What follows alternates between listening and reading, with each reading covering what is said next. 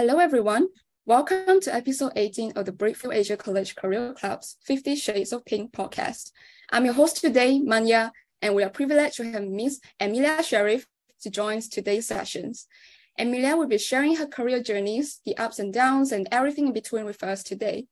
On behalf of the BAC Career Club, I would like to express our deepest appreciation for Miss Emellia taking the time to join us today. Before we start, Miss Emellia, could you please give our listeners a brief introduction about yourself? Sure. Hi, Manya, and hello, everyone. It's good to be here. My name is Emellia Shariff. People call me Em. I'm 33 years old this year. I am currently the CEO of the Malaysian Institute for Debate and Public Speaking, MIDP. I am also the managing partner at Speak Up Malaysia. Great to meet you, Emellia. It's nice to meet you too. Without further ado, let's get started with our first question. It is no secret that inspiration drives a person to pursue their goals. Emellia, can you tell us what inspired you to pursue a career in the industry you are currently in? Well, honestly, the way I ended up in MIDP is a bit of a coincidence. I was previously a lawyer. I was a law student. I studied law. And then when I finished law school, actually, I was not sure if I wanted to be a lawyer. I was a bit not convinced with the career path because law school was a bit of a 50-50 for me. But a lot of my seniors said, just try, do your chambering and see how you feel. But when I did my chambering, I absolutely fell in love with legal practice. It was not at all like what I imagined it would be based on my experience in law school. I really liked practicing. I was doing civil litigation. I was also doing a bit of corporate advisory work.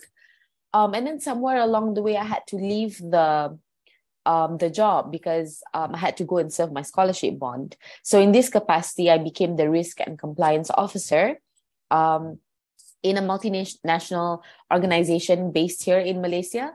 And then somewhere along the way, I was involved to help MIDP with some pro bono work at the time. So by the time I was finished with it, they actually offered me a position to come and take over MIDP as the CEO. I was, again, a little unsure at the time because it was very different from what I studied and what I was doing. But I think a career in education has always been something that I'm interested in not because I'm generally passionate about education, but because I think soft skills play a major role in my life personally. Like I came from a very humble background. I couldn't speak English really well when I was a kid. When I went to law school and everyone was sort of like speaking really well. So I asked some of my friends, hey, how could you speak English so well? Like you were so confident when you were presenting in front of the class and all that. And then this boy, very obnoxiously so, he said to me, oh, well, I'm a debater, and then at the time I was like, well, you know what? Maybe I should join debating. Maybe I should become a debater myself. So I joined debating, and I think fast forward to many, many years later, debating absolutely changed my life. Not just that I learned how to speak English, I also learned how to present myself. I learned how to arrange my thoughts in a coherent manner. I learned that there are always different sides to a particular opinion and to never get offended when people disagree with you. And I learned so many things, basically, that's extremely, extremely valuable. So when the opportunity came for me to serve as the CEO of MIDP, I wasn't thinking about, oh, I really like education, but what I was thinking is more like, well, debating changed my life, and I would not be the person that I am today had it not been for debating. And I would not get the opportunities that I get today if it's not for debating. So I said yes in that regard. I wish that the work that I do will continue to provide platforms to other students out there, and that hopefully one person out there will benefit from, debating and public speaking or storytelling or poetry or Model United Nations, whatever it is, the same way that I have benefited from it. So that's why I essentially said yes to MIDP. Thank you for sharing your amazing story of inspiration. I hope it also inspires our listeners to explore different areas beyond their comfort zone. Moving on, As a female CEO of MIDP and managing partner of Speak Up Malaysia, you must have faced some tough obstacles in your journey. Can you tell us about some of those challenges you've encountered during the start and throughout your career? And what advice you have for upcoming talented individuals in this field? That's a very good question. I think in terms of challenges, now that I'm in a leadership role, I would say the toughest part about being a leader for me will always be managing people, regardless of who you are, what your background is. Because people are not homogeneous. They come from different backgrounds. They have different styles of speaking, different styles of working, different preferences when it comes to work as well. Some people are very, very productive in the morning. Some people like to do their work at night, So when people are just so different and they have different preferences and different attitudes, for me, managing people will always remain as one of my biggest challenges. But not to say challenges in a bad way. It's just something that I have to constantly, put at the back of my head. It is something that, I care about. So it's something that I think about a lot. So managing people for me is the primary and number one role for you as a leader. A lot of people think that when you are a leader, your job is to drive performance. Your job is to get a certain KPI, right? You're supposed to get a certain target, be it financial or otherwise. But that's actually wrong. Your primary role, your primary concern as a leader should always be the team, should always be the people that you manage. And together, collectively as a team, then you can drive the performance, right? It doesn't work if you think of your people or your team as just this workforce that you can just get the most out of, so to speak. It's always about empowering them. It's always about making sure that they are facilitated, they are mentored, they are guided, and they are provided the tools and the resources that they need to do the job in the best way possible. And for me, that may sound straightforward, but that is actually the trickiest part of my job. So I would like to start with that. And then, of course, like other kind of challenges, like barriers. As a woman, of course, there are certain barriers that I face in my line of work. I have gone to so many events where people just assume that I'm like not the CEO. I have been ushered out of my seat because people assume that the CEO is a man, or perhaps they're expecting someone older than me. People ask me that all the time. I've attended meetings and people say, "Oh, can you take notes?" Pointing at me, thinking that I'm not the person who's supposed to be chairing the meeting. And then when I clarified, I'm like, "Oh, I'm sorry, my name is Emellia. I'm actually supposed to be chairing this meeting, but I don't mind taking the notes." Like, yeah, sure, I'll do it. And then everyone will be like, "Oh, no, sorry," so of course there are things like that as well that happens. For me, that's not even, how do I say this? Like, if it happens, it doesn't even faze me anymore. It's just, I just expected it. It's just a part of my day to day. Of course, sometimes it's about the age. A lot of people will make a comment. Sometimes they will correspond with me over email first, or maybe they have a phone call with me. And then when we finally meet, they're like, "Are you Emellia?" I'm like, "Yes." And then you could see like their expression changes, or like the way they talk to me changed, And I've also heard people making a comment like, "Oh, this stakeholder is a little challenging. Perhaps we should send someone older to talk, or to do this particular presentation and whatnot." So of course there are barriers like that for me on my day to day.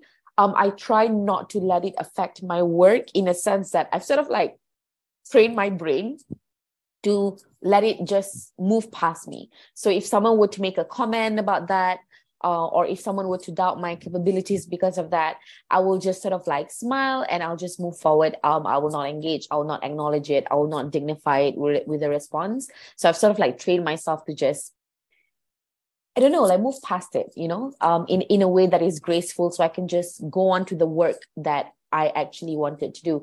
So there are those kind of barriers as well. And then, of course, there are other kinds, all sorts of challenges when you talk about doing a business in a pandemic or a post-pandemic world. I think those would be similar to any kinds of businesses. It's just very hard leading an organization through so many changes and adapting to so many changes as well. So that is also something that sometimes I struggle with, that I have to ask for help, ask for guidance. Sometimes my team come to me and I have to say things like, "I'm sorry, I'm not sure." I have to find out and I'll get back to you, right? I think all of those things are like some of the challenges that I face on a day-to-day basis. So hopefully that sheds some light into what it's like leading an organization for those of you listening out there. Thank you, Emellia. It's really kind of sad to hear some of the challenges you face, especially being discriminated just because of your gender and appearance and also and whatnot. But you have managed to cope with all the challenges. It's just such a high accomplishment. That's really, really amazing. And kudos to you, Emellia. So thank you so much. Thank you. And what about some of the advice you would like to give upcoming talented individuals to enter this field? Another good question. Honestly, if you want to run your own organization, you want to start something on your own, perhaps you're passionate about a certain social justice cause, or even if you want to be employed, even if you just want to have a job where you perhaps work in consultancy, or you want to work in a law firm, or if you want to work in a hospital, it doesn't matter for me what your aspirations are. Then my number one advice will always be you need to develop resilience in whatever it is that you do. Resilience, so to say that there will be so many things that life will throw at you. Like in my line of work, for example, I would say 100% of the time I'm dealing with some kind of a challenge or some kind of a problem, because my team would come to me when they're facing certain kind of challenges or difficulties, right? So 80% of those challenges are things that I can, quickly solve and then I can move on, right? Oh yeah, like that. Okay, this is how you do it. Okay, great. Let's brainstorm. Or someone asked me, I'm contemplating between two options. What do you think? And then you have a conversation. You ask them what they think, and then you can sort of like very quickly troubleshoot and sort of like make a decision. That's like 80% of the time. And then you will have, of course, at the same time, these include things that you just can't sort of like solve. A lot of the times it things you have to adapt to, because not everything is within your control, not everything you can solve. So certain things you just have to adapt. For me, that's a part of the problem solving as well. But the 20% of the time would be things that are just so challenging that they don't just sort of like keep you awake at night, but they would also be problems that will make you question yourself, that will make you ask yourself, like, can I really do this? Am I really fit to run this organization? Like, am I ready? Like, am I making a mistake? Like, is this whole thing, am I sort of like ahead? Like, yeah, I don't know. Like, like sometimes you think you exaggerate what you think you can do, right? So of course there will be moments like that. And for me, it's very, very important to develop the resilience that those thoughts may come, but they're like fleeting thoughts, right? You're like, no, of course I can. If I put my mind to it, if I put my efforts into it, if I put, my work into it, then of course I can get past it, right? So for me, the 20% of the time is when it gets really hard, because these are not just problems that you can solve. They are problems that are just so challenging. You question the very yourself, like you question whether or not you can do this. So for me, it is very, very important to trust and to be confident. And this is something that I say all the time. People ask me, how are you this confident? What makes you so confident? And my answer is, well, it's a little bit of a like weird answer, because the way I'm confident is because I change my understanding of what being confident is. So for me, being confident is not to trust in your abilities to do something right.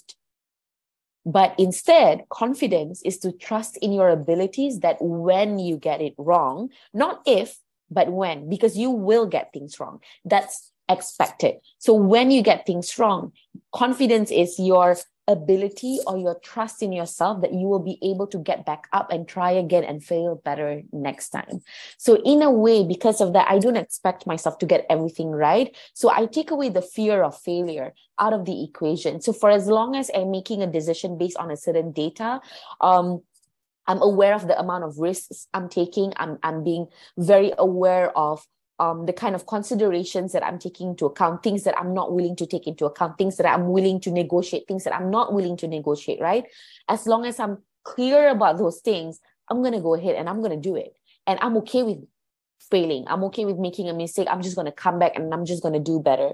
So for me, for anyone who wants to do something like this, or anything really in your life that will make you question whether or not, am I good enough to do this?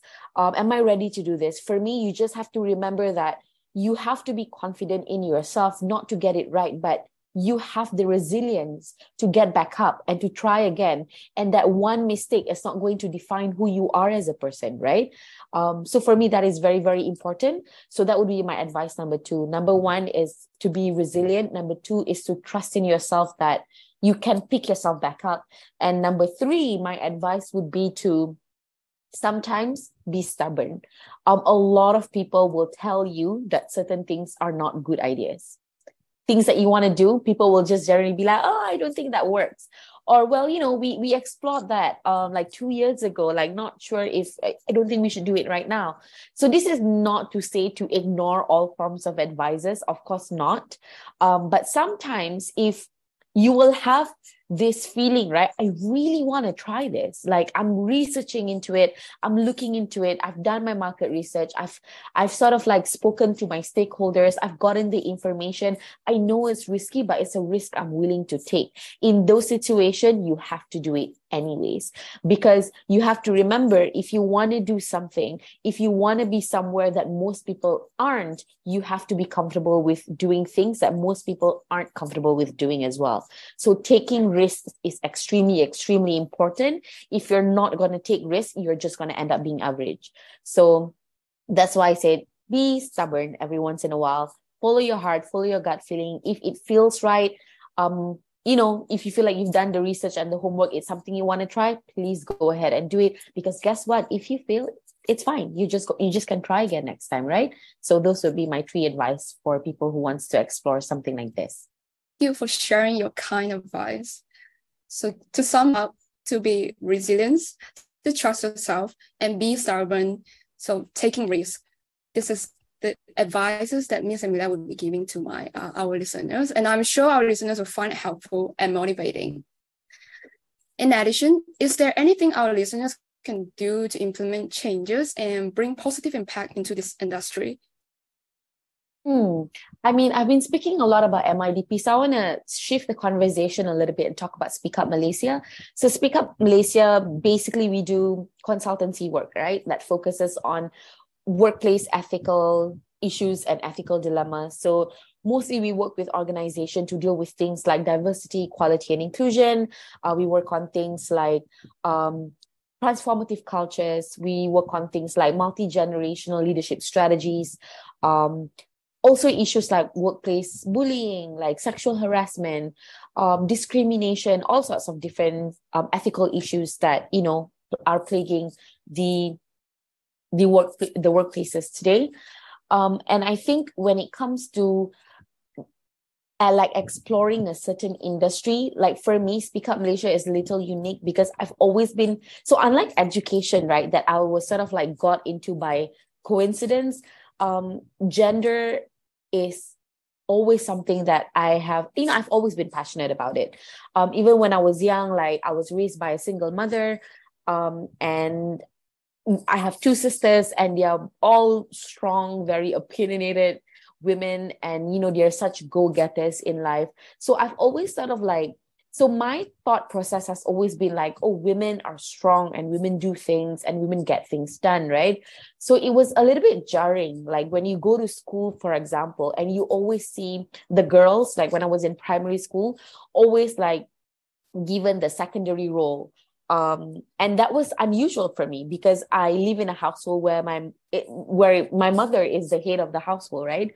And when I started asking questions, oh, why does a girl can only be like naik ketua kelas and never the head of the class itself, right? Your teacher would say something like, oh, because the boy will be the head. And then you will, the girl will have to be like the vice president or something like that, right? So it's always been something that was very jarring to me growing up. So I know I've always been passionate about it. So of course I didn't have the language to call myself a feminist not until I joined university. But I think these are the kind of issues that I've always been aware of. I know that my expectations are different from my male friends, that they are allowed to go out and play and, just be rough, and all of that is okay and it is acceptable. Like, but I can't even sit a certain way because it's not polite. Like I have to always sit a certain way, close my legs or cross my legs and something like that, right? So that has always been something that really, really, really bothers me. Like, I think that is, to put it in the mildest way possible. And then of course you go to work and then you see the same things. And then you see just the different treatments that women get, right? This is not to say that men out there are just out, trying to, I don't know, out there to get women. That's not what I'm saying, right? What I'm saying is that the world is designed by men by certain patriarchal standards and patriarchal cultures and patriarchal norms, and is designed not to accommodate to women in leadership position. It's designed not to accommodate to women in public spaces. It's not designed to accommodate to women who speaks up their minds and, occupy these spaces and generally be present as men, right? So because of that, there are barriers that we have to sort of like go through, things that we have to push through and things like that. So for me, getting into this kind of industry, for example, like, I wouldn't call it an industry even, because it is something that's very close to my heart. So if you are passionate about something like that, for me, like, follow your heart. But when it comes to advocacy, it is a marathon. It is not a sprint. It takes such a long time to change the world. It takes such a long time to even change one piece of legislation. When I was involved with the drafting and lobbying for the anti-sexual harassment bill, which now has been passed as an act, when I was first involved, I was like, yeah, how long is this going to take, right? A few years tops. But it took 8 years of my life just being involved with that over and over again, doing the same things over and over again, answering the same questions over and over again. And then, of course, at the same time, sometimes you have to review the way you do things. You have to change your approach, do something differently, find a new strategy, do more research. Of course, those things you have to do at the same time. But honestly, when I first got into it, I didn't expect it was going to take us 8 years just to see that change. And 8 years is a short time. They were like older feminists that have been involved for like 20, 30 years before they see the change finally happen. So if you're interested in doing something like that, my best advice is develop the stamina for it. You have to be patient, pick your battles. You need to be willing to come to the tables and make negotiation. That is never ideal for a feminist or for any activist, really, because you never want to go to the table and make concessions or make negotiations and what you consider fundamental rights. But activism, unfortunately, when you deal with like lawmakers and structures, there needs to be certain give and take. So I did not expect that when I first started as well, but that is something I learned along the way. So you have to develop the stamina for it, be willing, keep your mind open, understand that people come from different places, and just try to push for the best possible outcome. Pick your battles. And hopefully that will lead to a change, and hopefully that change will lead to a bigger change, and that will snowball to a better effect that will lead to like the better Malaysia that we all wanted. Thank you, Emellia, for sharing your invaluable insights. Bringing changes in certain industries or areas will certainly take a really, really long time. And I'm sure our listeners will take note of that and may be interested to join Speak Up Malaysia to bring some positive changes to Malaysia as well. Yeah, that would be good. That would be interesting. But speaking of the gender issue, I totally agree with you, Ms. Emellia, because I have certain experience with that during my secondary school. It wasn't actually happening on me, but the important role in school, like something like the head of the prefect, the ketua pengarah, was always taken by like the male student, even though there are some other more capable female student out there, but the teacher would always pick male student, even from other classes that are not so top class, but they still wanted that. So that makes me, kind of realize that the issue actually happening even nowadays, even in such modern days. Yeah, that is absolutely correct. I mean, if I can add on something to that, Manya, I have to say, when it comes to like gender and activism surrounding gender, right, it's important to remember that it is not battle of the sexes. It's not battle between the genders, right? I have seen women who are foot soldiers of the patriarchy, for example. So I've seen people, regardless of what their gender identity is, believing in certain really harmful ideas. I have seen people internalizing certain discriminatory things, certain biases themselves, right? So when it comes to changing the world, I like to say that you need to look at the problem as the problem. But the moment you start thinking like, oh, this group of people is the problem, and therefore we are not going to talk to these people, they are the enemy, then it's no longer advocacy. Because advocacy by nature is inclusive, right? You change the world when you include as many people in that movement as possible. And that is a really, really important for me insight that I had to learn, because you can't be in activism if you don't inherently believe that people are capable of change. If you think that once a person make one single mistake, oh, that means they're the most horrible human being ever, and let's cancel this person, I'm never gonna work with this person ever again. That is, for me, the antithesis of advocacy, because advocacy believes that people should be given a chance to change their views and change their minds and become better human beings, right? So otherwise, why would we be working on advocacy? Because we're trying to we're not trying to talk to people who are already believing in the same things as we do. We're trying to change minds here. So believing that people are capable of change is extremely, extremely important. And to make sure that advocacy is always inclusive, not pointing fingers. That is not to say you can't analyze a problem. Of course, certain problems can be segmented into certain demographics, for example, but not excluding them from the process is the point I'm trying to make here. Yes, advocacy is certainly inclusive. We are not aimed at pointing a finger at our male friend. It's just we are trying to fight some of the issues that are currently happening. Moving on, Emellia, can you share with us some of your career goals that have been pursuing for now? When you first showed me this question, I was a bit nervous because goals is difficult, because for me, once it becomes your goal, you have to develop the plan to sort of try and achieve it, right? So goals, I have something that I developed for myself. I have something that I developed for my organization, for my team. But I wanted to share a goal that I will always have for myself. And this is going to sound a little cheesy, so please forgive me. For me, it's important as a human being to always constantly have a goal where you want to be a better person. No matter where you are in life, you always must want to be a better person. Because it's a journey. Today, whatever we're talking about might be woke, might be the in thing.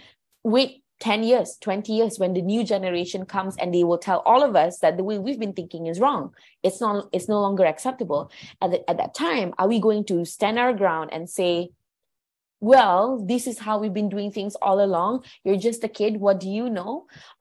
Let's just do things our way, right? Because we've been, leading the world. So are you going to be that kind of a person? Or are you going to say, you know what, that sounds interesting. Let's explore. I will learn your ways, and I will learn your perspective, and I will learn your point of view. So for me, wanting to constantly be a better human being, being a better person, means that you must always be willing to understand someone else's point of view.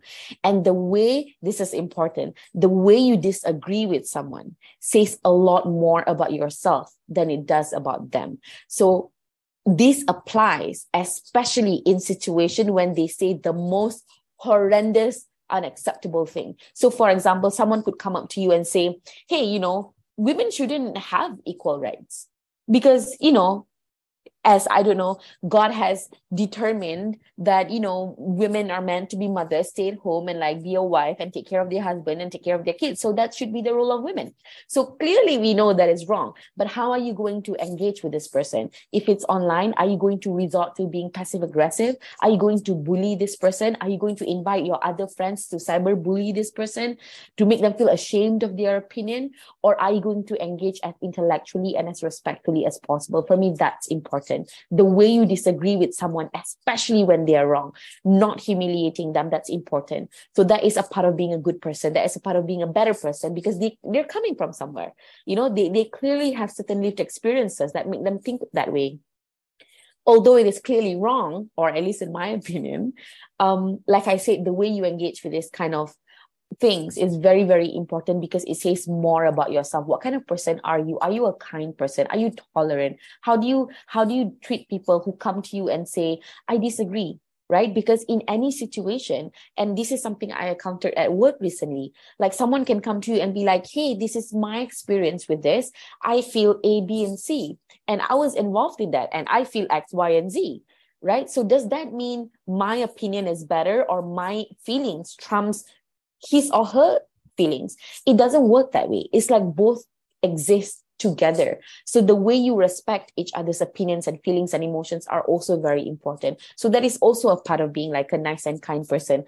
Honestly, I never say that I am a kind person, but I always say I want to be a kind person, because for me, it's a journey. And I make mistakes here too. Like sometimes people make like a sexist joke and I laugh at it. And then afterwards, when I'm driving back, I'm like, hey, that's actually sexist. I shouldn't have laughed at that, right? Sometimes it takes a while for you to learn too. So for me, not being judgmental in that sense is really important. And again, I have to stress this. I'm not saying this because I'm perfect. Far from it. I'm saying this because the more I grow up, the older I get, the more I realize I just have so much to learn.